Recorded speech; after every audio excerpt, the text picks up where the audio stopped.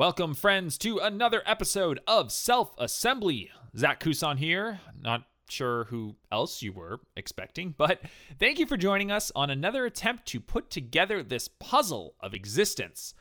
Today's show is going to talk a lot about faith and religion, which is something that I'd personally like to see a lot more open conversations about. For some reason, faith is not really something that we openly talk about a lot with our friends, family, or colleagues.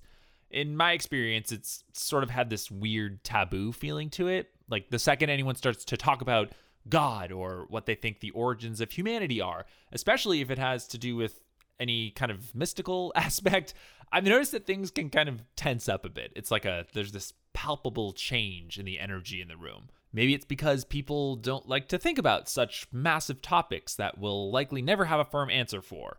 Maybe it's because people are firmly in their beliefs about what there is and isn't out there, and they don't like to challenge those beliefs. Or maybe it's just because most people don't care about this shit as much as I do. Whatever the reason, I hope that if you are one of those people that feels a little squirmy when talking about faith, you'll use this episode as a practice in letting go of that a bit. I think the reason I'm so fascinated in people's spiritual practices is because I've seen the power that a deep belief system can bring. Even if it can all be boiled down to a biological benefit of having a community of like-minded people to be with, the strength that people can draw from their faith has real impact on the world. So many people thank God when they're honored for their athletic or artistic endeavors, and I think it would be foolish for us to dismiss the impact of that belief regardless of where its origins are. Now, of course, faith and religion have also been the justification for mass genocide over the course of history, but the way I see it, faith and religions are merely tools for assembling your own personal experience of reality. It can be used to guide towards a path of peace, happiness, and fulfillment, but conversely, it can also be used as a bargaining chip to control masses of people for political gain. Because of that, I am a huge fan of the idea of crafting your own religion. We live in a wonderful time in history where we have access to so many different ideas about the source of humanity, and I think it would be foolish to suggest that any one spiritual path has got it figured out. I think that's also why I have so much fun talking about it, because at the end of the day, it's just a pure expression of ideas that can't really be proved with scientific evidence. There's certainly no definitive study that can show that reincarnation exists, just as there's no actual proof that Jesus rose from the dead. All we have are stories and faith. Does that mean that all religion is just made up? I'm not really sure. To have scientific consensus on something, it has to be measurable and repeatable. But what if the truth of where this whole experience of reality comes from can't be measured or repeated? What if miracles happen, but they exist in a vacuum outside of what we can prove with the current scientific method? I think science and faith tend to be at odds a lot of times, but I genuinely believe that both paths have the same destination and likely intersect a lot more than most people would like to admit. One person might say that prayer and belief led them to a better health outcome. Someone else might say that their belief triggered a placebo effect that actually improved their symptoms. I might say, who the fuck cares? At the end of the day, your belief and your state of mind clearly has a massive impact on the physical world we live in, and I think that we should look at the benefits of a multitude of paths as a means to form our own. My guest on today's episode is a cinematographer based in the Washington, D.C. area. His work has taken him all across the world, including Syria, where he produced an award-winning film following the life of a refugee, and I am extremely lucky to call him a friend. Please welcome to Self-Assembly, Ahmed Assad. There are words that we say on a day-to-day basis, like Alhamdulillah. That means like thanks to God. Whether something good happens or something bad happens, you are thankful for the moment in time that you're in. Ahmed, dude, welcome to the show. It's so nice to see you. The hair's looking great, by the way. The audience can't see it, but take my word for it. It looks great. You had very short hair last time I saw you, I think. So, Ahmed, we've known each other for a handful of years now, and in our first conversation that we had like this, one of the things that I was really struck by was you identified yourself as a filmmaker, and now you identify as a cinematographer.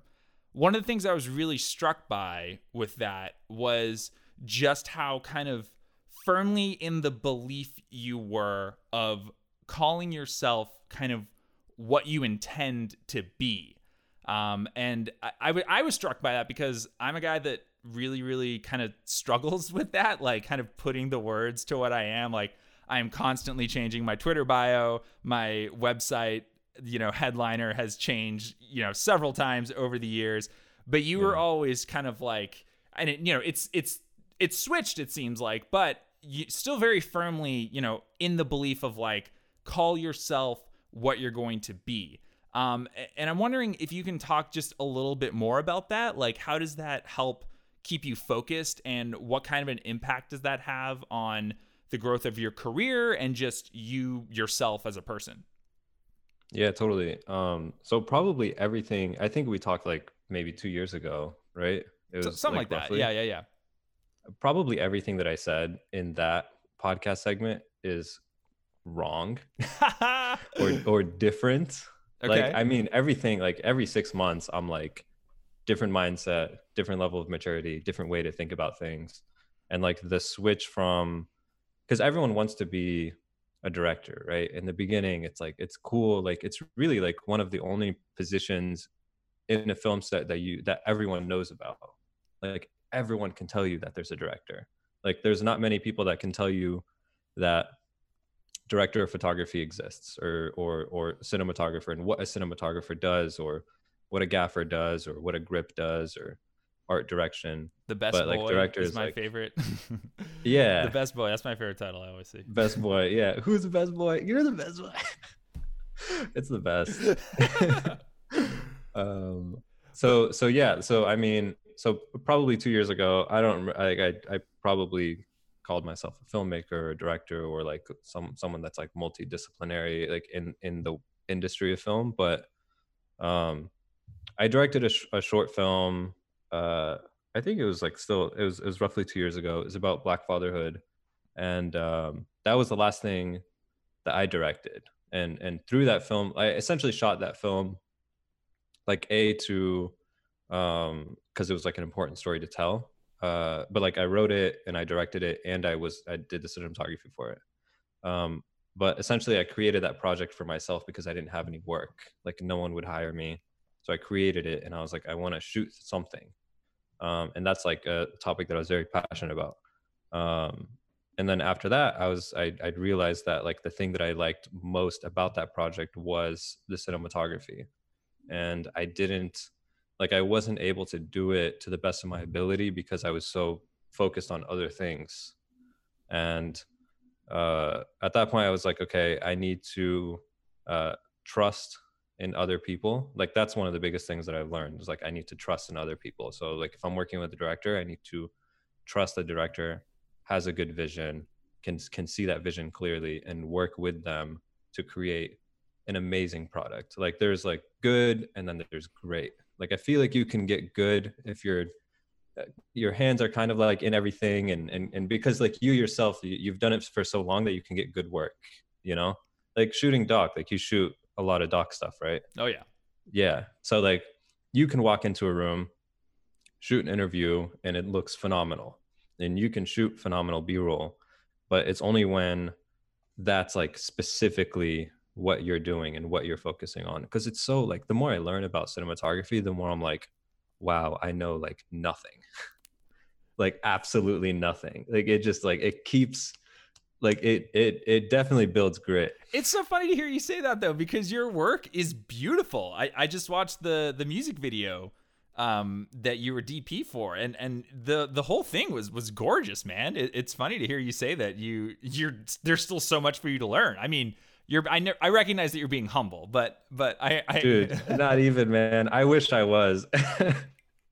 I have like the thing is like, I feel it. Well, every time I ever talk about cinematography, I'm like, okay, now I really feel like I'm understanding how light works. And like, I've said this for the past like year and a half. I'm like, oh, now I understand. I'm sure like in 6 months, I'll be like, oh, now I finally understand how light works, because it's like, dude, it's ever changing, and there are things that you learn that will fundamentally change the way that you approach a scene, you know. And those things, they keep piling up, and all of the I guess what you would call like the basic, like the foundational things about cinematography, when you do it enough, it goes to the back of your mind, and you're able to focus on story and how the overall piece feels, instead of just trying to make one shot look good. I felt like that music video, we shot it last weekend.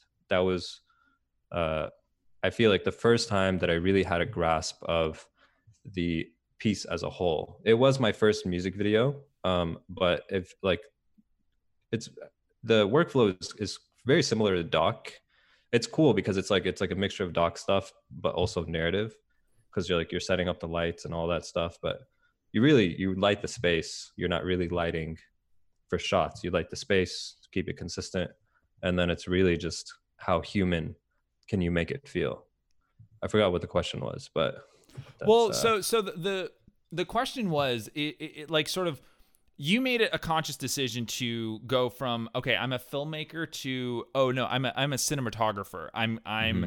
And I guess the question is why do you think putting a word to it, and sort of like, how does that help keep you focused? How does that, sort of craft the trajectory of your career? And it, maybe that seems like an obvious question, but I think there's a certain power, I think, that comes with crafting a destination, and I think a lot of times, and I struggle with this a lot too, is there's this sort of, if you think of your life trajectory as you're on a boat, sailing across this river of life or whatever, you need a destination in mind. You need to have goals. You need to have a vision for where you're sailing this damn thing. Otherwise, you might find, oh, there's a cool, island over here. Let me go sail and check where that's at. And like, oh, actually, there's another boat or whatever, like down this bit, and we're gonna go backwards, and then and very quickly, without focus, you can find yourself kind of going in circles in your boat, And so I guess the question is how does having a specific word for that, like, help keep you focused and help keep you along like the path that you want to be? Yeah, totally. So calling myself a cinematographer, it took me a long time to say that, because it locks you in, right? Like it's a very long-term thing, and it's like getting married. It's like, do you want to marry this like career for the rest of your life? Pretty much. We're gonna date for a little bit first, but then we'll yeah, see if we're right. gonna make You it try official. it out. You look around. But doing that, like, that's, I mean, so the way that I think about that is the same way that I think about, like, for example, like a reel. It's like you put the work on the reel, not the work that you necessarily have done. You put the work that's like the work that you want to be doing. So if I want to get more cinematography work, like solely cinematography, I need to call myself a cinematographer, because no one's going to hire like a one-person band, to DP their film or something.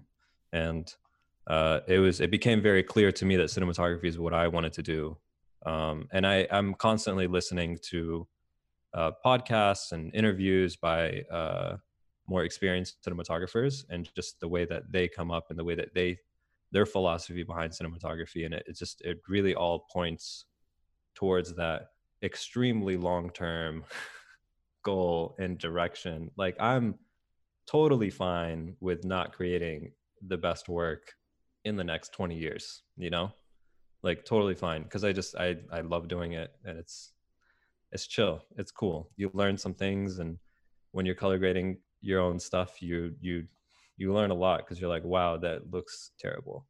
And like, maybe I can like do this next time. It's like, it's all about that. It's like, oh wow, like, okay, that's what I need to do. The boat maybe it hits a little rock on the way down the river, but you stop for a sec, you slow down, you Yeah. make the repairs, and then the boat's that much stronger as you're. I'm really like honing in on this friggin' boat analogy.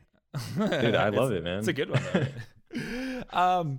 So one of the other things that I think I asked you, I don't quite remember what the third thing was, but you very specifically, when I asked you what are the things you identify as, you had three very specific answers, and you weren't hesitant in them. And the other one was that you identify as Muslim.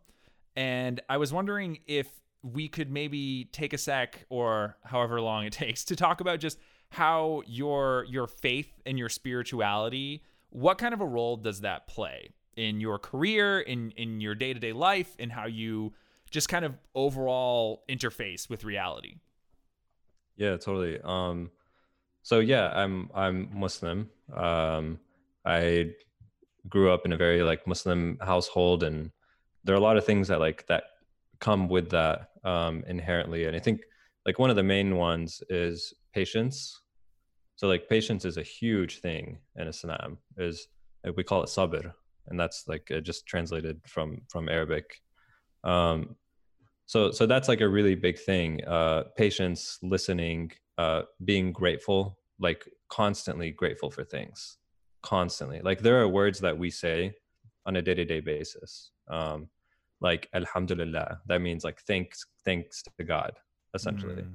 Whether something good happens or something bad happens, you are thankful for the moment in time that you're in, because if it's something bad, you're gonna learn something from that.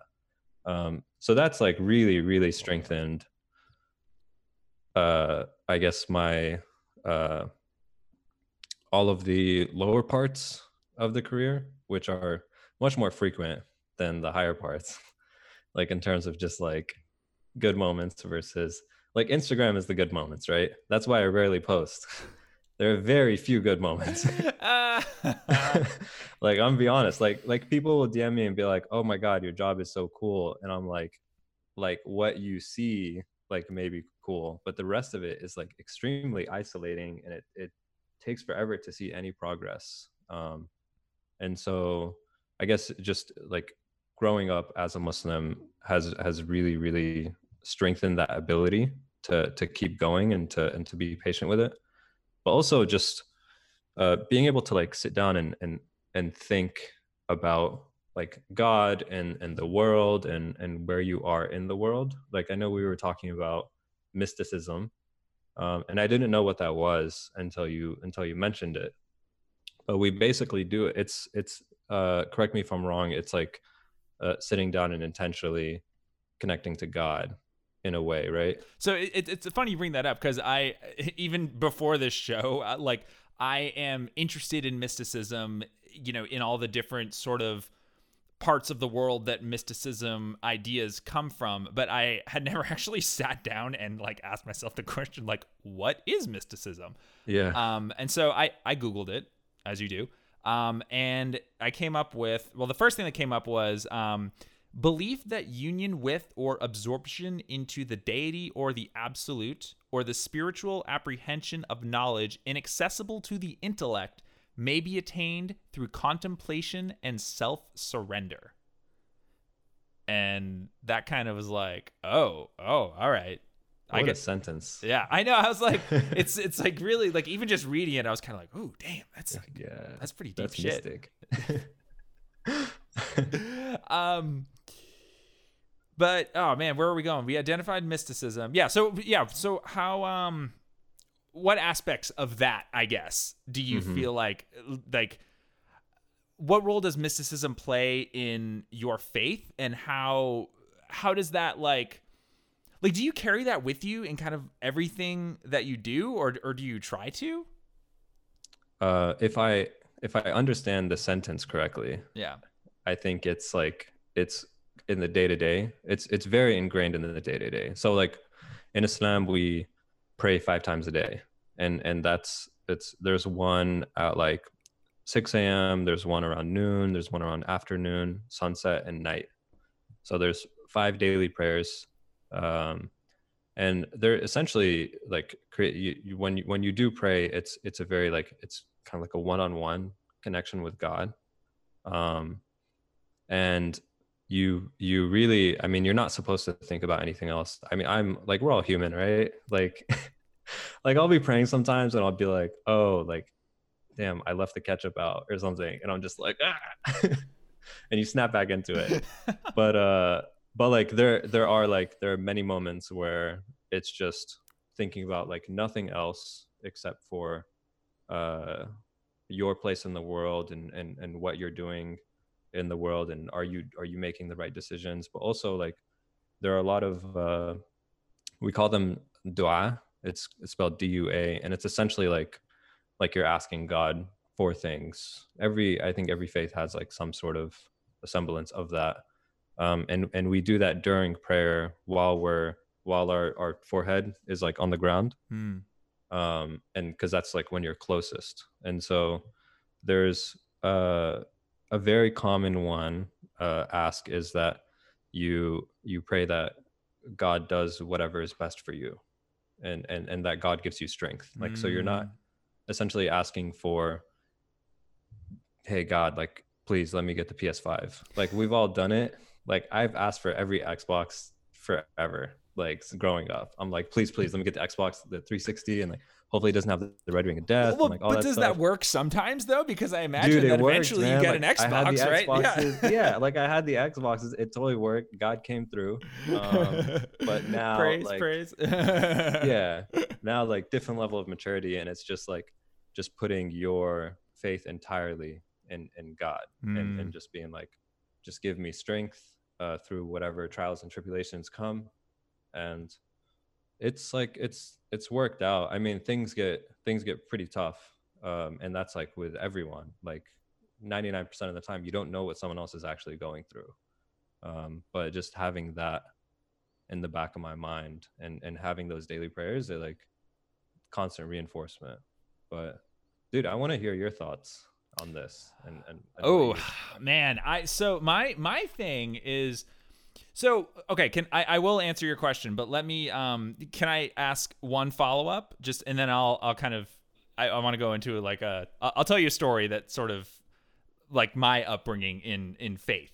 So did you have to, when you were growing up in Islam, did you resonate with it right away, or was it something that when you were a kid, was it just kind of like a thing that your parents made you do, or like did you always feel this kind of connection and the deep benefit that can come with a spiritual practice?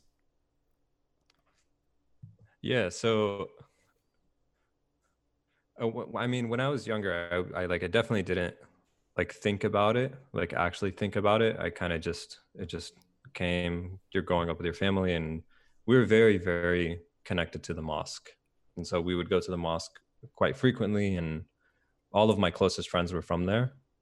So I guess like inherently I've just always kind of been surrounded by it. I didn't have many friends outside of that space. Okay. And so that just made it. So it was your community. Your like everything you knew was based around that. Yeah. Yeah. I guess that's what really, I guess, cemented things. But it was only like in the past 2 to 3 years that I really started to think about like where my place was in Islam, and like how to practice my Islam, because everyone does it pretty differently, and that's in like every faith, everyone does it pretty differently. And I don't think there's like a right way or a wrong way, because like times are so different now compared to when all these books were written, and when all these like faiths were revealed or created.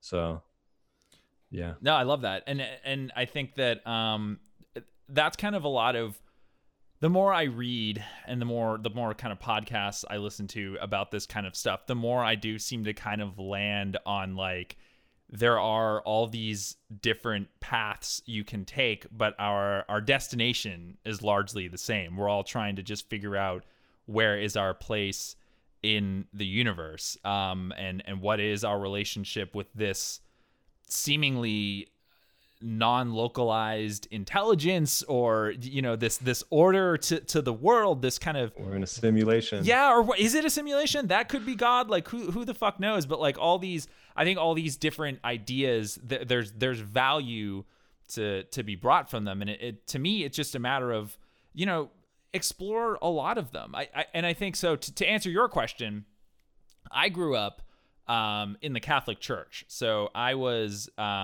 I grew up in New Hampshire. I was very much, there's a lot of Catholics in New England and that part of the country. My challenge with it was, I don't know that Catholicism, at least in the way that I practiced it, was ever really anything beyond just something that my parents or my dad made me do. And I think one thing he had working against him was the fact that we would go to the 4:00 mass on a Saturday, which if you're, 10, 11, 12 years old and it's a Saturday at 4:00 in the afternoon and you have to, stop playing football with your friends or stop playing video games at 4:00 on a Saturday and then go to church, that's kind of it was hard for me to ever really like look forward to it, or even really like, I would sit in the pew and I would just be like, oh, okay, yep, Hosanna in the highest, okay, yep, and then this song, okay, we hit this song, okay, great, we only got like 15 minutes, all right, and then you get communion, you're like, all right, sweet, we got communion, like, all right, we're and sometimes my dad would even bail after communion, like we would get the body of Christ, and then it's like, all right, I mean, we got the body of Christ, we're chill, it's fine, he gets it, Our intentions are correct. Yeah, like, exactly. We've been here. And I was like, I never really kind of like got that. And it was to the point, and I feel bad going back on this, like thinking about it, but like I do kind of, because of my relationship with it, I started to dismiss like religion in general. It closed me off to a lot of spiritual exploration, because to me, I just viewed it as, I had a very cynical approach to it for like a really long time. And it took me really, took me until like my early 20s to start kind of actually exploring it a little bit more and thinking like, oh shit, like maybe there is something to faith. There is something to this belief in something beyond the kind of traditional reality that we experience with our five senses.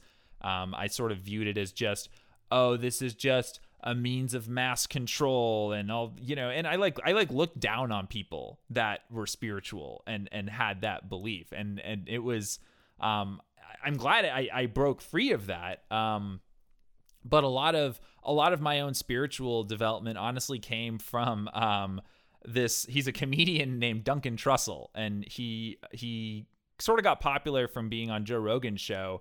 But he has a show that he calls the Duncan Trussell Family Hour, and he is very embedded in kind of the Western Buddhist circles. And so he started having all these, I started listening to just a lot of, people like Sharon Salzberg, Jack Kornfield, Ram Dass, Krishna Das, like all these people that talked about this sort of collective just experience of humanity.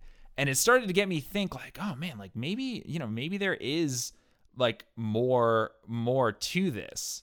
And so that's kind of like how, and then I started, I read like the Bhagavad Gita. I need to read more kind of religious texts, because I started to realize the more faiths that I learned about, the more I realized like we are all talking about the same thing. It's all the same. It's all the same shit. Like hearing just what you said, I'm like, oh yeah, that's in this aspect of Buddhism. Like it's all the, and so like there's a question here somewhere. Hang on, let me consult my notes, because okay, so you mentioned that you I guess like how strictly do you follow your faith? Like, because you mentioned you kind of like everyone has their own way of practicing it, and I think there's so yeah, like, are you like real by the books? Like, do you like, hit every kind of thing that you're supposed to, or like, just tell me a Definitely little not. about that. Okay. Definitely not. Yeah. So tell me about that. So we're all human, right? And so like everyone has like everyone messes up sometimes, right? And sometimes it's like for example, the 5 prayers. Like I try to hit all 5. If not, like sometimes I don't wake up for the one at 6 a.m. And like you can make them up later. Like you can just like redo them while you're doing other ones. And so I try to do that. Sometimes I miss them entirely. Sometimes like I'm on set and I'm still trying to find that like that balance of like doing work but also fulfilling like what I believe in faith. But yeah, I mean, so the way that we see it is like God is like the most merciful. And when I say God, like all of the major religions, they refer, like what you were saying, they were like refer to God. It's all the same God that everyone's referring to. And like God is the most merciful, and if you screw up somewhere, and as long as your intentions are correct, as long as you're like trying, then I think that that's like it's a very good way to view God, instead of like in a fearful way. Like I know, I mean, that works for some people where it's like, I fear that I'm going to do this because I'm going to go to hell or something. But the way that I see God is like, God created all of these like very beautiful things, right? Like why should we fear? Like we should only just do our best and be like as intentional as possible. And it is what it is. It is what it is, man. It is what it is. Well, and I think, and that's what's funny is so the thing is we, no matter who is right, like I don't necessarily know that there's a specific religion that's quote unquote got it right. I think there's a South Park episode where like everyone goes to heaven or something, and then they're like, oh no, sorry, you guys got to go to hell. Like the Mormons actually they got it right. So like, sorry, everyone else, like you don't get to go to the good place. You're going. Yeah, you didn't pick downstairs. the right team. Right. Yeah, exactly. You didn't. And I mean, so that's a problem too. Is like because there are so many paths, and I think this is a fucking paradigm that we really need to escape as humans in this world. Is we get very tribal with this shit, right? We get very we want to feel like our path is the righteous one, and we make it a point to not us, but like there are a lot of people that do make it a point in the world to try to convert people and to try to explain. I've covered stories about abortion rights in the Deep South, and I've just I'm interested in hearing what people have to say, and you can tell that they feel a sort of, they want to bring me over. Like we can have very cordial and friendly conversations, but there is this sort of, and I try to just play around with that a little bit, and I'm like, well, yeah, but not, what if I feel this way about this situation? This is my faith. This is what I believe in. And they hear it and they accept it, but you can tell in the way they're about to, they're only thinking about, what am I going to say next? What is going to be the thing that, and I'm typecasting a whole bunch of people. This is purely based on the conversations that I've had very similar experiences. I know. Yeah. Yeah. Well, I mean, what have you experienced? I mean, even on both ends, like people, I mean, like, I guess people, like, everyone thinks they're right. So like, even, sorry, I know you don't want to get political here, but both sides think they're right. As long as I'm not saying it, it's good. Chill. Just text me what you want to say and I'll say it. Yeah, I mean, so like everyone thinks they're right, and like everyone has like the intention of that. Like I don't think there's anyone that like knows that their religion is wrong and wants to like put that on other people. Like the reason that they care is like the only reason they're doing that. And there are so many, like even like Muslims, like there's always like they're trying to convert other people. And like the reality is like if one religion is correct or not, like if Islam is like not at the end of the day the right team or whatever, like I'm totally like it's just like for me it is a good life, you know, like a good way to see the world. It's you're constantly just you want to do good to people, and I feel like that's like at the root of a lot of religions. So it's like you just let the person be, and like they'll find their path. Because I think everyone wants to be good, or what they perceive as good or correct. So But what about people? So there are good people that don't identify with any faith, right? And in fact, there are good people that are sort of against the idea of any kind of organized religion. So what do you think about that aspect of it? Like, is that also a path that, you know, is perfectly valid to walk? yeah, I mean, I think the same thing. Like, so regardless if you're practicing religion or not, like you're practicing like a way of life. And so I think everyone's way of life, like being Muslim works for me because that's what I identify as, that is like the type of life that I want to live. But if you're atheist and that works for you and that works for the type of life that you want to live, like there's like I don't think anyone should tell another person like you should be this, you're doing this wrong. I mean, it's like the same thing with like LGBTQ. It's like you can't put your ideas on someone else. Like you just let the person live their life. Like it's not like them practicing one thing or doing one thing or doing whatever is not going to harm you, like at the end of the day. So like why are you stressing about what someone else is doing? You know, I mean, it's like it's very like it's very simple, but I know it's like in the real world it's quite different, like in practice. So I mean, yeah, like you've seen a lot. Like you're a dock shooter, right? Yeah. So like you primarily just shoot, right? Yeah, largely shoot and edit. Yeah.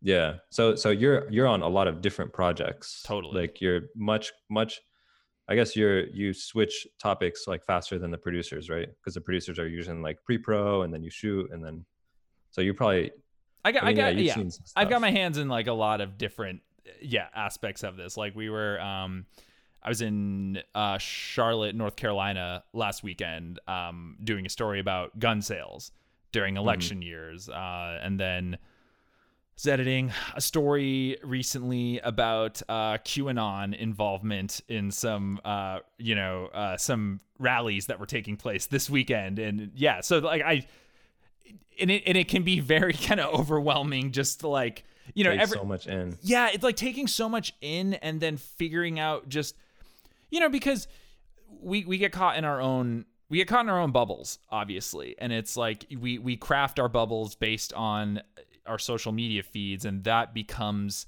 the way we think that reality is. But then, you know, you read things where it's like, I think it's something like 15% of Twitter users are responsible for like 85% of the content. And so if Twitter, it's insane. So like if Twitter is the only format that you're shaping your worldview on, it can be sort of reality shattering to go to a gun store in North Carolina where if you follow these majority liberal folks on Twitter, your perception of people that go to a gun store might be that they're all racist rednecks or whatever. That's the big stereotype I think that comes up. But dude, I gotta tell you, I went there and they were some of the nicest folks I've ever. And again, I am not in any way saying that like gun control doesn't need serious overhaul and that we don't need to be having really kind of complicated and intricate conversations about what do we think of the weapons that exist in this country. But the idea that, you know, everyone in this country is so polarized and ready to just like rip each other's heads off, that was an experience for me where I was like, wait a minute. Okay, I need to really kind of like take a step back and look at what's happening here. You know, it was just it was wild. And, you know, I mean, maybe I might look into buying a gun here at some point. Not in DC. They might have seeped in. No. Dude, you got to start a new podcast. I know, right? Yeah. Oh, Jesus Christ. Yeah. Hippies and guns. That'll be the title. Right. How has Islam shaped your perception of reality? Oh my God, dude. What a question. Yep. How is it shaped? It's hard for me to like really identify that and say it in words, because I think it's like it's a very innate thing. Like the way that like I approach something will be very different from the way that someone else will approach something. I think, well, in terms of like, let's say like in terms of like cinematography, because that's been like my reality for the past like year and a half. Yeah. Pretty much. I'm constantly thinking about how to like be a good person on set, constantly thinking about how to help people grow in the community, constantly thinking about how to constantly be patient. You know, like when you're shooting, like, you know, like things, it's a shit show. Like everything's falling apart. Murphy's Law, like everything that can go wrong will go wrong. And like Islam, I think has really, really shaped the way that I approach those situations. Like sometimes obviously you kind of freak out and everything just falls apart, but not so much recently. Happy that that's the case. Like coming in with a plan and just being patient when things don't go right and coming up with a solution without being a complete dick to everyone on set is a huge thing. Because early on, like I've been on like some shoots where that hasn't been the case. And it's like, obviously it's a great learning experience to see those things and to like understand those things. But like, I'm very fortunate to have grown up with like, my parents like instilled like very, I think good moral values in me and my siblings. So I think a lot of that comes from Islam. How do you feel about the idea that creative brilliance is being channeled from a like it's almost like a download coming from something beyond, you know, like beyond what we can feel? You know, I've heard about this theory a lot, and a lot of people call it the download, but it's this idea that a lot of the creative geniuses in the world, or, you know, whether it be, you know, even like Steve Jobs or whatever, creating the iPhone or something, or, you know, it's like this great piece of art or whatever. There are a lot of folks that talk about, and this is kind of a theory that's explored just in science as well, as like the idea that the brain is really just kind of an antenna, and there are signals that we are receiving, and that's really what like the creative process is you need to achieve this state of being an open antenna and receiving the signals and sort of like, you know, being able to interpret them is the real mark of a genius. Do you ever feel like have you achieved that at any point in your career? Is that something you strive to, or do you think that's just a load of bullshit?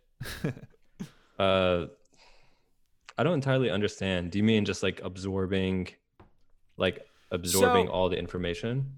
So I've heard there are like some instances people will talk about literally not knowing where their ideas are coming from. Like maybe you've been on set, right? And you can't really, and I've experienced this too I think I experienced it a lot in edits mostly, but it's like I can't tell you really why this edit is a good edit necessarily, but I know that it works. I feel that it works. It was just kind of like an idea that kind of popped into my head. It wasn't this arduous process of like, okay, I'm following the rule of thirds with my framing. I'm working on depth here. You know, there are all these like rules to filmmaking and editing, but a lot of times I've noticed like in my edits and in the shots that I get,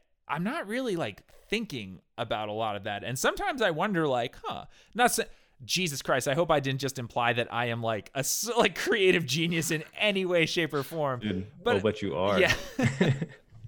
but I have kind of like wondered that, and I'm just wondering, you know, and certainly getting to that level of genius, quote unquote, involves a combination of both. Probably it's like creative instincts, but also knowing the rules, right? Knowing like you need a solid framework first.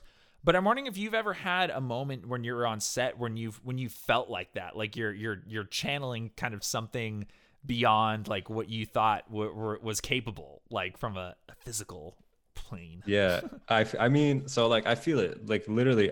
First of all, I'm not a creative genius. I'm literally just trying to do the thing, but I feel that all the time because I have no idea what I'm doing, and so I'm just like I was talking to my friend about this the other day because someone asked him, he's a really, really accomplished photographer, and someone asked him like, how did you get those shots? Like, how did you know to get those shots of this like photo set on Instagram? And we were just talking about it, and it's basically it's like intuition informed by experience, right? So like based on your experience, you've learned so much, and it's all like it's like muscle memory and just memory in general. Like you don't think about exposure anymore, right? Like you don't think about like your shutter speed and ISO and aperture. Like it just comes.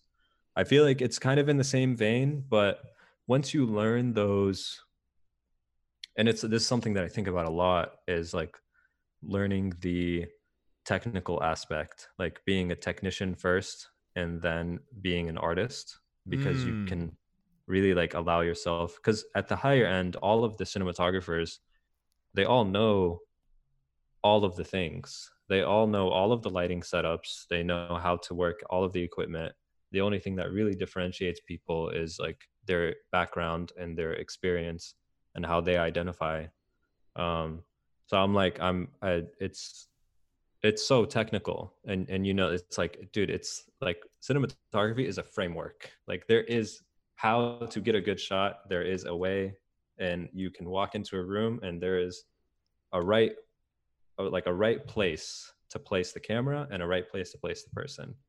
And it's very like 90% of it is like, okay, let's do that. But then let's get weird with it. Once we've got like the base down, how can we make this better? How can we make this? And I think that's where like a lot of the, it's usually pulling from like frames from other things or things that I've seen of like, oh, like I love that there. Like, have you seen the recent Dune trailer? Yes. Yeah. It looks fantastic. Yeah, it does. It's like, it's phenomenal. And so there's a frame, you know, that scene where his hand is in like the box and he's like screaming. Yes. Yeah. It's bluish in the background. And so there's a wide shot that introduces that scene, and it's basically his back is pointed to camera and he's kind of in silhouette, but then there's like, he's in silhouette and then there's light on the ground in front of him, and then the background is also dark. And I was like, what a brilliant way to create like contrast in a wide shot, but then you can also like use that to do so many other different setups, because you just have like a massive overhead light. So like I literally, the music video was, the entire lighting design was based off of that one shot. I was like, okay, this is brilliant. Like, let me just try to reverse engineer this. Obviously you can't get close because that's Greg Fraser and I'm not Greg Fraser. I'm just Ahmed. But we tried, like, so like I don't know how to rig a 12x12 overhead in like a random building, right? So like we hired a gaffer and like a key grip, and I was like, okay, this is what we need. How do you think we can do this? What lights do you think we need to use? And they built it, and they like had a pulley system, and they brought the whole thing up is massive. And it was like, is one of those things where it's like, if I was doing that alone, even with any genius, creative, any abilities, like I can't do that. Like, you really need to collaborate. And I think that's like, with collaboration, especially on set, that's when you can like flex those like intuitive muscles, where it's like, I'm talking to the gaffer, we're looking at the monitor, and I'm like, how can we make this better? Like, is there any, like, we have 5 minutes, how do we make this better? And just going back and forth, and usually whatever they do is better than what it is. So usually the gaffers are more experienced. Yeah. Well, no, and I love that too, because it sort of, it speaks to I think the kind of collective nature of humanity, right? Like, you talked about how, I may not be this award-winning DP yet, but I can build on the work of those that came before me. I'm always sort of fascinated by the idea that, like, or the question, I guess, of, are there really any unique ideas anymore, right? Because almost every idea we have, we're building a foundation off of everyone that came before us. And that's something that I'm really fascinated about. And that's why I personally believe that, like, we need a spiritual revolution in humanity. I think that we need to, like, not be afraid to talk about things like God and religion and what people, like, all this kind of weird, sticky shit that science can't really, like, prove or disprove, because I think it does sort of tap into this collective understanding of, like, what is actually going on here. I started saying grace before I eat. There's kind of just a recent habit that I've picked up over the year, and I kind of made up my own practice. It's not really like, I don't have like a prayer necessarily. A lot of times I just kind of bring my, I put my hands in prayer, bring my thumbs to my third eye, and I just kind of think of the Om, like just this kind of like serene, like, sound, right? This kind of all-encompassing feeling that I think represents creation. Like, I think that represents, like, the source or whatever. Like, that is maybe the place where, if the brain is an antenna, maybe the Om is the source of these ideas or whatever.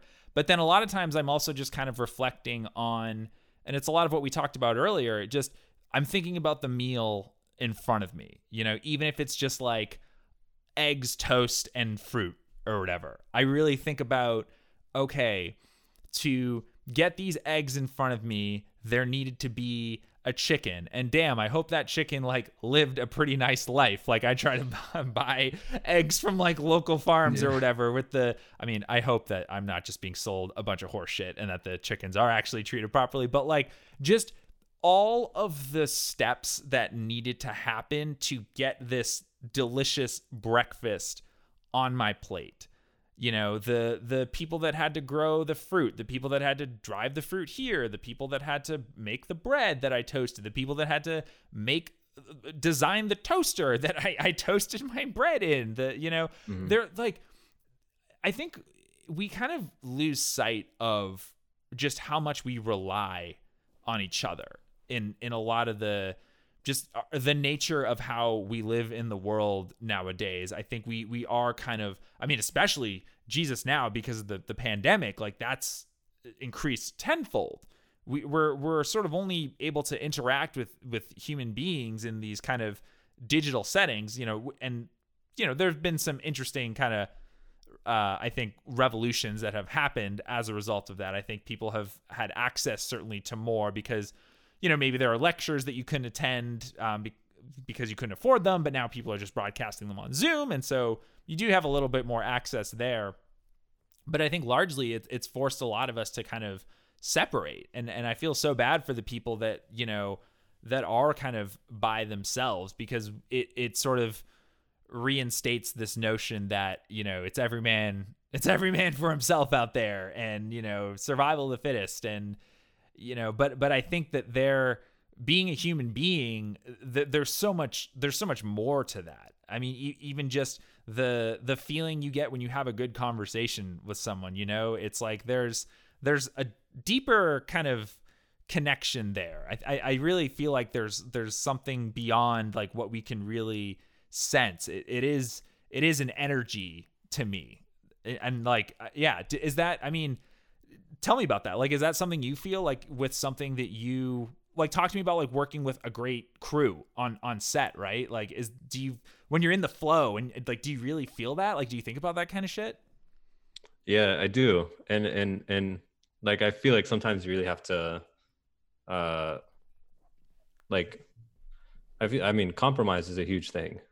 It's like when you work with people, I think in any sense, even what you're talking about, like having a conversation with someone, it's like compromising on, okay, when are their ideas heard and when are your ideas heard? And how can you sort of, I mean, because at the end of the day, if you're for a crew, you're hiring people, and you hire them because they are the right person for that job, like for that story, like on every level, even down to like you're hiring like a PA or a second AC because they understand the story, or they understand, like they're not ignorant to, you know, whatever's like happening. So yeah, like, I mean, it's like, it's all about compromise and trusting the people that you hire, because you hire them for a reason. But then having that, like that flow it's so cool, dude. What like does it feel like? It's my favorite. It's like my favorite thing about being on set. It's like you get the, like, yeah, you plan, like I over plan everything. I build everything in 3D and I light it in 3D because I'm like, okay, I don't know what I'm doing. Like, I need to make sure that before this is all rigged, it works. So like once that happens, and then you're just like, all right, you get the camera team and you get the lighting team, and you're like, what do y'all think? How can we make it better? And there are different people thinking about different things, and like the gaffer's thinking about lighting, and the camera team is like, okay, how can we make things more efficient when we're swapping setups, or how can we make the dolly move better or smoother, or which direction should we go, and all of that stuff. So it's really cool. And like that level of like spontaneity, I feel like the balance between preparedness and spontaneity is like very important in creating that flow. Because if you just walk into it and you're like, what do y'all think we should do? It's not going to work. Like, you really got to be like, okay, this is, because I feel like creativity is best in a box. Like, I feel like it just works best when you create like restrictions for yourself. Interesting. And so you can all work under those, because there are like infinite possibilities, right? Like, and I do think that a lot of stuff that we create has been created, and we're building on it, and but it's like, it's all informed. Like, everyone's different. So even if I do the same exact lighting setup, I didn't go as dark as they did in the Dune trailer, although I would have loved to. I haven't found anyone that would like let me go that dark. Also, like, I don't know how to go that dark yet. But when I do, and when someone's like, oh, that's cool, I'll just be like, all right, lit, like, let's work together all the time.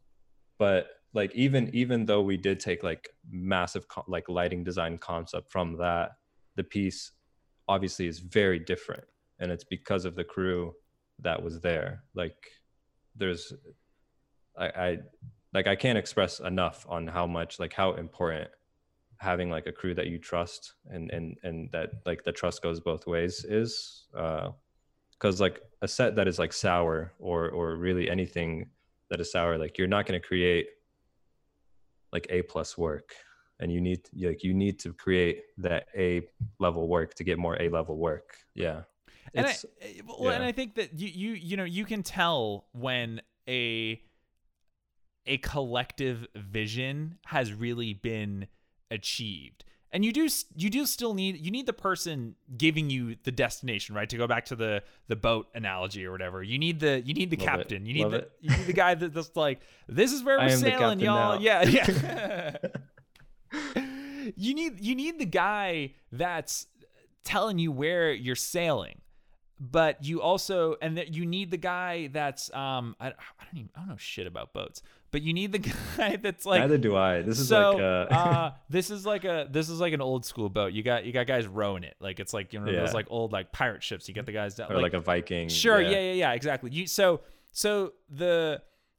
the guy that's commanding the Viking people, like, you know, moving the oars or whatever down below, he can't come in and just be like, oh, I know the super special way, like I'm the best oar director or whatever, like I know how it's done, we're gonna row the boat this way, and the freaking captain's up and like, no, this isn't the way we're going. And you know, you can kind of, I think you can really tell that, like, especially in television or film, like it's really clear when like a cohesive vision and communication hasn't been achieved. And I've noticed that, like, in some of the shows I've watched recently. I don't want to like bash anything, because, you know, they're doing their own work, and I'm sitting here bullshitting on a podcast. But you know, I've noticed like there are some shows that I've watched recently where it's like, damn, this is like beautiful. Like the DP, you know, clearly like had a really strong vision, but like there are aspects of it that just like aren't syncing up, you know? Like how many things have you've seen where it's beautiful to watch, but just like the story, you know, the visuals aren't a complement to the story, and at a certain point they can feel distracting, and the cohesive vision like isn't there. And so it's just cool to like hear you talk about how that is something you strive for. And I think when you're having fun on set, that's sort of like an indication where you're like, oh, okay, yeah, this is, they always kind of like intermingle, right? Like having fun and like everyone kind of understanding and being on board with the vision and the direction of a project, whether that's film or whether that's building an app or building a piece of technology. It's like, you know, we all have this kind of, we need to tap into like the collective creativity of the group. And we all need to kind of like agree upon, put our egos aside, and do what we can to move towards that destination, whatever medium it may be. Yeah, and I feel like you see that a lot more frequently in people who are like more experienced. Like they're like purely just experience, not even like, I'm not even talking about like talent. Like, because talent is like it's just a different thing. I feel like the people that are more experienced and have done those things can very easily get on board. Like if you're like a first AC and you're pulling focus and that's like your job on set, like you're there to assist the DP in their vision, and the DP is there to assist the director in their vision. Like that is like the number one, like if there's a job description, that's the job description. And so like anything beyond that, you get those moments where it's like completely different things. Like even when like production design and lighting doesn't talk, like it doesn't work. Like it just like there'll be different kinds of lights there, and they're not built into the set and stuff like that. So it's like there's no way. There's absolutely no way. I try to talk to as many people, as many different crew members as I can before the shoot. And like I tried to talk like to the the director as much as I can before the shoot, as much of like their time as I can take, and as much as because I've worked with some directors that are down to like plan to some extent, and like from where the actors are and what they're going to be doing, but like some like impromptu situations. So like as the DP, I need to understand that and be like, okay, like if you want to improvise a bit, then we'll need to be quicker with our setups, and B, like our setups are going to have to be more versatile. Like we're going to have to like rig lights into the scene. There are going to have to be lights that are stationary, and there are going to have to be lights that we're going to move, and they need to be moved very quickly. So they need to be on rolling stands. And like there's all those little things that trickle down so that I can make sure that the director has the time to incorporate all the things that they want to incorporate and do the story justice. Because it's literally just like, okay, this is what you want, let me just make sure the whole technical aspect like builds on that, you know. Like I can't spend like hours on lighting for like the perfect shot, but they don't know, they haven't rehearsed, you know. Like you sound like a great guy to be on set with, man. Oh, dude. I mean, like, I'm not damn, on we set got to work often. on something together. Dude, I would love to. Yeah, no, I would love to. How circling back a little bit now. So how does your faith impact kind of how you conduct yourself on set? Like, is there a separation there, or do you think it's kind of like a holistic representation of who you are? Like what role does your faith and your spiritual belief, how does that help you be a great person to work with on set? I think it's very holistic. It's not, so I can't say it's like all my faith that like adds to that, but it's also just like working on other stuff at like not as the DP and seeing how things work. Like there are some like brilliant DPs that I look up to here that I've like worked with, and just seeing the way that they handle problems and the way that they incorporate some of those things. But yeah, I mean, like when the faith aspect, that's like the bloodline through the entire, like everything that I do. Like I'm not necessarily like thinking about it. And like I said, like I'm not like the most practicing Muslim, but it's those core concepts that will like allow you to tackle problems differently. And that's like all it is, right? It's all just like problems. Everything. How you handle them and how you react to them and what lens do you view those problems through? Exactly. Totally. And it's just like how, like great people to be on set with are ones that once there's a problem, you're like coming up with solutions. You're not like dwelling on it for more than a few minutes. You're trying to figure out how can we do this differently? How can we do this? Like how can we make this camera move easier for like talent and focus and all that stuff? And it's all just trying to be better. How do you think that sort of happens on a macro perspective outside of filmmaking? I think one of the things that I sort of have been contemplating lately is just how much of a focus we have on the problems just in the world in general. And I was thinking kind of about something you were talking about earlier about having a box to work within to, I guess, solve quote unquote problems. And I mean, do you think we just have too big of a fucking box right now?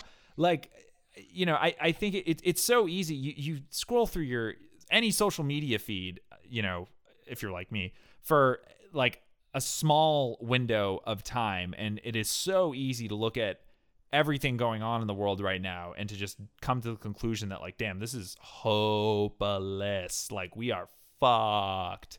And focusing just so much on the problems. Like, I mean, I guess, like, how do you kind of, do you have hope for the future of humanity? And like, I mean, like how much social media stuff do you interact with? Like, or do you focus on your own box, I guess? Like, how do you work within the sort of, I guess the bigger box of like all the shit that's going on in the world? Like, or are you kind of just focused on you? Like, do you interact with the kind of greater collective of issues, or like, is it more kind of centrally focused for you?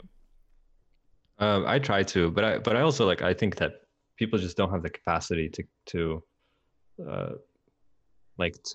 emotionally care about every single thing. Like you do, but like there's a level of care of like, okay, being like a good human being and being like, that is wrong. But then I think there's like another level of like, can you do something about it? And if you do something about it, how much of your time is that going to take to do something about it? Because I mean, I think we're very much in like a very similar boat, working at news organizations that focus like a lot of the times on like social injustice and a lot of those things. So we see so much, like we see a lot of different things. And yeah, man, work like AJ Plus on itself, that is like, that's a lot to handle. It's a lot to see, because I mean, when you're editing these things and when you're shooting these things, like you get very intimate with like a very specific problem. I don't know. It's like something I'm still trying to figure out. It's like what can I do for like a lot of these different causes? Like I feel very connected to the Black Lives Matter movement, because it's a very, like in its root, it's an extremely similar movement to like the Palestinian one, where, you know, there's the oppressed and there's the oppressor, and usually that's like the case with a lot of different movements and causes. But like what can I do for the, like, because I'm Palestinian, what can I do for the Palestinian people, and what can I do for the Black Lives Matter movement, and what can I do for all of the other different movements? I'm just like, I'm not really sure, but what I am sure about is that right now I'm working towards being a master in the craft. And when I get to the point, I don't know if I'll ever get to the point that I'm a master in it, but I will have moments where like my voice will be heard through the work at a much larger scale. So if I one day shoot like a Hollywood feature, which I'm not sure that I would want to, but if that happens, then it would have my morals and the way that I feel and the way that I care about things injected into that. So like I definitely like keep up with a lot of different causes and just try to take in and understand them. But in terms of like actually doing something for them, I think it's really hard for people to do that for a lot of different things. Because there is that like, oh, you care about this, but you don't care about this. Yes, you know, absolutely. Like, how could you possibly care about that without caring about that? Like, how could you possibly post that, but you won't share this? Exactly. Like, what's wrong with you? Right. And it's like, dude, what is this performative, like what is going on? I'm so confused about like the social media, social injustice scene of it's like, you didn't post about Black Lives Matter. Like, are you racist? Like, what is wrong with you? Yeah, and there was like, the you know, when everyone changed their Instagram thing to just the black square or whatever. Mm-hmm. You know, that was I always think those kind of moments are interesting just because of exactly what you're talking about. It's like I feel a certain pressure to be like, I mean, okay, like everyone in my circle is doing this. Like, if I don't, like, am I going to be looked at in some kind of way? You know, I mean, meanwhile, like, you know, I've been with a black woman for 6 years of my life. You know, I have seen firsthand the injustices that, you know, her family has experienced as a result of that. Her mother, you know, her mother went to segregated schools, you know, like this shit's it's so raw. But at the same time, it's like, you know, I'm not just because I'm not like because I didn't change my Instagram, you know, thing to the black square. Like, I don't like the idea that means that I'm perceived potentially as someone who's like not an ally in that, you know? And and I think that there is this sort of there does seem to be a movement in social media circles of like trying to tear down people who we don't feel like, you know, are like allies. And it's like there's just like a checklist of like all these different things that like you have to be, you know, an activist in this and this and this and this and this and this and this. And it's, you go down the line and it's like, if I'm an activist in all of these things, that's like, when the fuck am I going to have time to eat? You know, like and I've been exploring this idea that I've heard in a couple places now, but like sort of self-help as like an act of social justice, which I thought was pretty interesting. I heard it from Sharon Salzberg, who I mentioned earlier, but she's like a Western Buddhist teacher, but she brought it up in a podcast that I was listening to, and I was kind of like, huh, that's a really interesting notion. But this idea that like you cannot physically impact all of these issues in the world, and you're certainly not going to impact them by sending a tweet or, you know, changing your profile. And it's like, dude, I wish. Yeah, what, Jesus Christ, wouldn't that be easy, man? Yeah, Dunzo. Stop racism. Yeah, and right. Everything just stops. I changed my Twitter thing, you know, like we did it, y'all. Like, good job.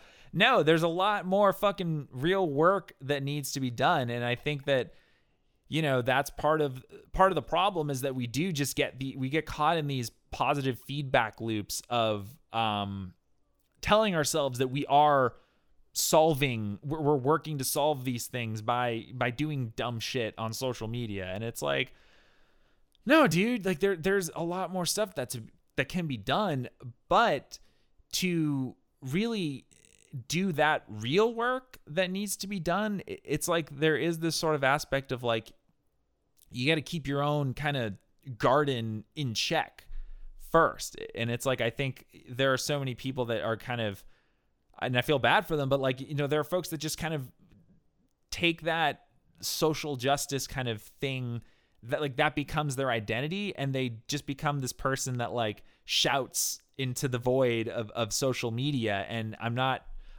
sure how much of an impact that's actually having. Maybe it is, but I wonder if that person were to maybe take a step back and step out of the reality where everything is falling apart, everything is bad, you can't trust anyone, you know, this, and this, and maybe took a little more of a look internally and see kind of where they actually feel like they do fit, and what are some actual, you know, substantive things that I could be doing to improve the world. Then maybe we could actually, you know, start some sort of collective change. But I mean, right now it just feels like everyone is so pissed off, so scared that it's hard to really even know where to begin. The box is way too big right now for a lot of people. Super large. One thing that I think about a lot is like exactly what you're talking about, like implicit bias. So like understanding your own implicit bias, I feel like is just a very important way to make some sort of, if you're not doing anything else, that's like probably the least you can do. So like you walk into an elevator, a black man walks into an elevator, like, do you tighten up?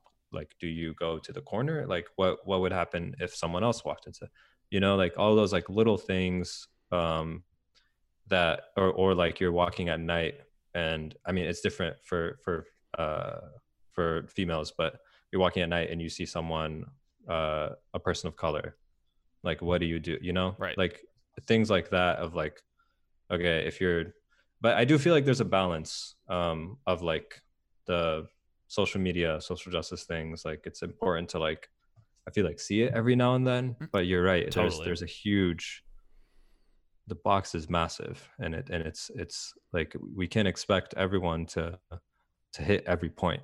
And you can't expect someone, like I can't expect you to be like the biggest activist I know, because like you're living a life, you know, like how could you possibly, I don't know. That's stuff like I'm like that part of social media I'm kind of confused about. Well, but I'll say though, the thing that what's really changed my perception of the world, like it's never come really from, I'll tell you what, I've never noticed a positive impact on my life from reading a fucking tweet. Like I've never really I've never been scrolling through Twitter and had an experience on Twitter that has like drastically shaped my perception of the world for the better. But what has been these actual real life interactions that I'm having with people. You invited me to an iftar a couple, I think that was, Jesus, how long ago was that? It was like 2 years? It was probably like 3 or 4 years ago. Oh my God, that's crazy. Yeah. That makes me sick how long ago that was. But like that was, you know, I'm a white dude from New Hampshire. Like I had never been to one, obviously, and that was like such a that was such a cool experience for me because it demystified a lot of like Islam for me, because it was like, I mean, I allowed media to shape so much of my perception of this entire faith that billions of people practice. And it wasn't until that moment that I realized, like, I have like zero practical experience with this, but I have like these preconceived notions that I've allowed to, integrate into my perception of reality.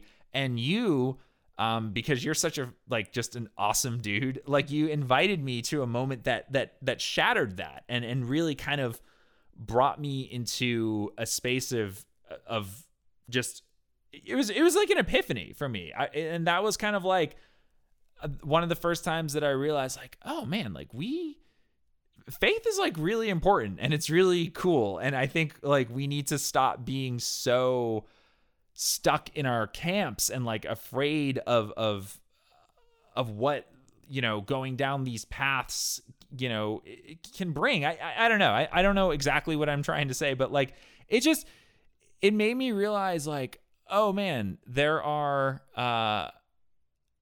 like this can be something that is like you can be, this sounds so forgive me for saying this, but it was like you can be just like a normal dude and still be like practicing Islam. You know what I mean? Like I think for whatever reason the thing the image I had in my head made me think that it was like, you had like it's this very specific like person, and it's so like that if you practice Islam, that it was such a part of your identity that like I could never even like relate to that. But here I was like at an iftar, and I was like, this is just a fucking party. Like this is like literally, yeah, it was just massive too. It was huge. It was great. And like the prayer part of it was like so beautiful. Like it was just a celebration. Like it just, all it was a celebration of humanity. And I felt just so humbled to be able to have that experience. And I wish that I could have shared that with everyone that I know in New Hampshire. And, like, I think we need to just have more experiences like that. It just, thank you, I guess, for Dude, thanks, allowing me to have thanks for that. coming. I'm so glad that you came. And Tim and a few other people came too, a I bunch think. of our friends came. It was fantastic. It was cool. It's definitely, so that's something that I think about a lot of like me being Muslim and learning other people's faiths and being a part of other people's I guess like their culture and like their identity, and seeing that.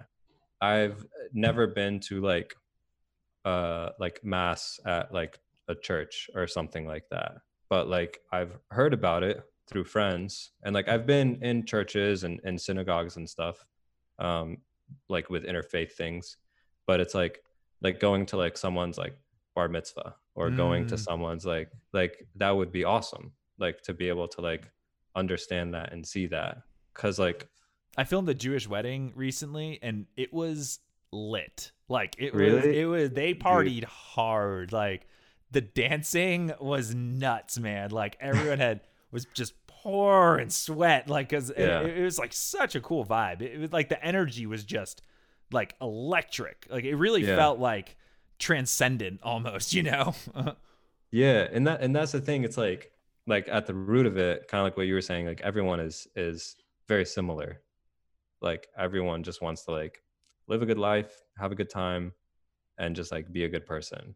Or I think most people. But it's I don't know, it's cool. Like I used to put like a big emphasis on like who my friends were. Like growing up my entire life, like a lot of my friends were Muslim. Well, in high school, that was a different story because I like kept getting bullied, so I didn't really have friends. But in college, it's fine. In college, it's not, but it's all right. Aw, you made it. We all made it. Yeah, we're here now. It's in the college, challenging like you really, experience that shaped you. Yeah.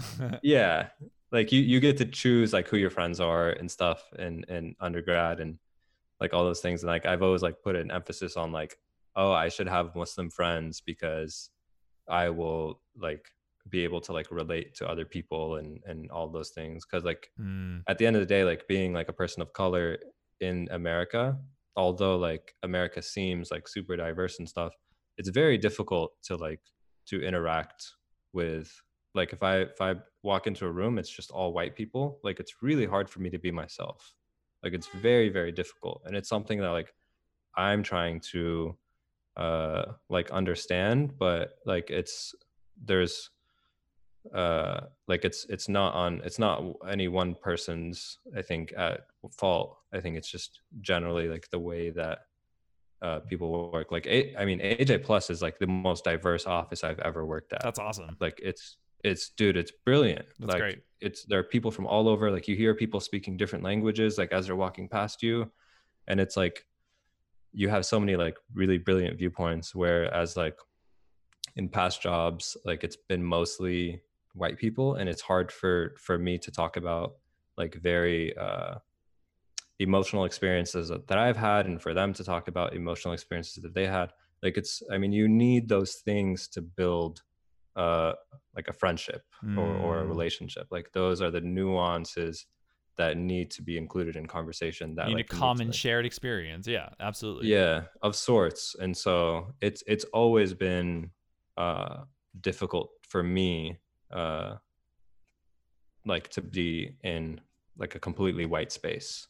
um but that's also like it also has a hand in like imposter syndrome and everything that comes with that, and like white, like in the colonial mindset of like white is normal, and this is what is defined as normal, and like I'm not normal. So like what am I, abnormal? Like I didn't, like, you know, like I didn't grow up doing this. I didn't go to film school. Like I was trying to go to med school. Like am I not good enough? Like and the thing is like you'll work with people that are so confident, like unbelievably confident, but then like the end product is like, what? Like what's going on here? Like how could you possibly be this confident? There's no way. So I've been in so many of those situations, and I'm just like also trying to figure out how to create like a really big thing that I'm focusing on is like creating an environment on set Mm. that is inclusive, that people don't feel uh like they don't belong, or that they can't like talk about things. Like Bradford Young, so the guy who shot Arrival, he still lives in Baltimore. Like he didn't move to LA, and it's very intentional that he didn't move to LA, because had he moved to LA, um, all of his microeconomy that he essentially created, all of the people he hires, like he's leaving everyone and everything behind for your typical LA film crew. Right. And so he's made it like a big priority to stay local and hire local people and build that sense of like inclusiveness. And so that's, I mean, that's just like something that like overall I'm like, okay, that's what I want my sets to look like. Like I like they should be inclusive. No one should be like, no one should feel left out. And even like if it's like a PA or, you know, someone that's like very new to set, it's like you've all seen, like, and we've all been there when you're like, you look at a C stand for the first time and you're like, what do I even do with this thing? Like someone's like, hey, can you set that C stand up? And you just look at it and you're like, what is this like weird concoction Don't of like loosen piece of any metal? part of it if your finger is near the fucking knuckle, because it will pinch you and it will suck. It'll ruin you. Yeah, and like there are so many parts of the C stand that you're just like it's not intuitive at first. And so like when you see someone that's like looking at it in a weird way, then you're like, hey, like, do you like, have you set one up before? Do you need help? And that also goes to like I'm on my end too. It's like you know when you're learning something, you want to show everyone that you know what you're doing, right? Like you want to be confident, because then maybe like your crew won't be confident in you. But it's like as of like recent, I'm just like, when I don't know something, I'm like I don't know how to do that. Like, how do you set that up? Like, what, like, how should we do this? Because that's like, I mean, that's like even another thing of like saying it's, I mean, there's so many aspects that rely on someone knowing how to do something right, like safety. Like, you can kill someone on set if you just act like you know what you're doing, you know? So yeah, I know we're far from the question. Dude. Man, we could I could talk to you for another like 2 hours, dude. But I have to let Shannon out of the bedroom. She's been very polite. And that's but no, man, Ahmed, I'm so thrilled that you are a force out there for like the collective human experience. Dude, that we're all living in likewise. right now. Like it's so cool to hear about your work and everything that you're doing. Where can people find some of it? Give us the links. So most of it's on my website. It's ahmedasad.com. It's should I spell it? I guess, yeah, probably. Yeah. It's ahmedasad.com. And I'll include a link in the description to this show as well. Cool. And then like most of like, honestly, like most of like the updated stuff is on Instagram, and that's like Ahmed Asad 04. That's my handle. But yeah, I don't post too frequently, only in the good, the nice moments. So yeah, that's where you can find me. Dude, thank you so much for doing the show, man. I can't wait till we get to hang in person. This was a ton of fun. Yeah, let's shoot something. Let's do it. We really do like seriously need to work on something together, because even like a short documentary or narrative, like I'm down. All right. Either. All right, I got to write it and pitch it and do all that shit, but we'll get it done. Nice. Sounds good. All right, thanks again, man. Appreciate you. Right. Thanks for tuning in, man. everyone, and we will catch you next time. Peace.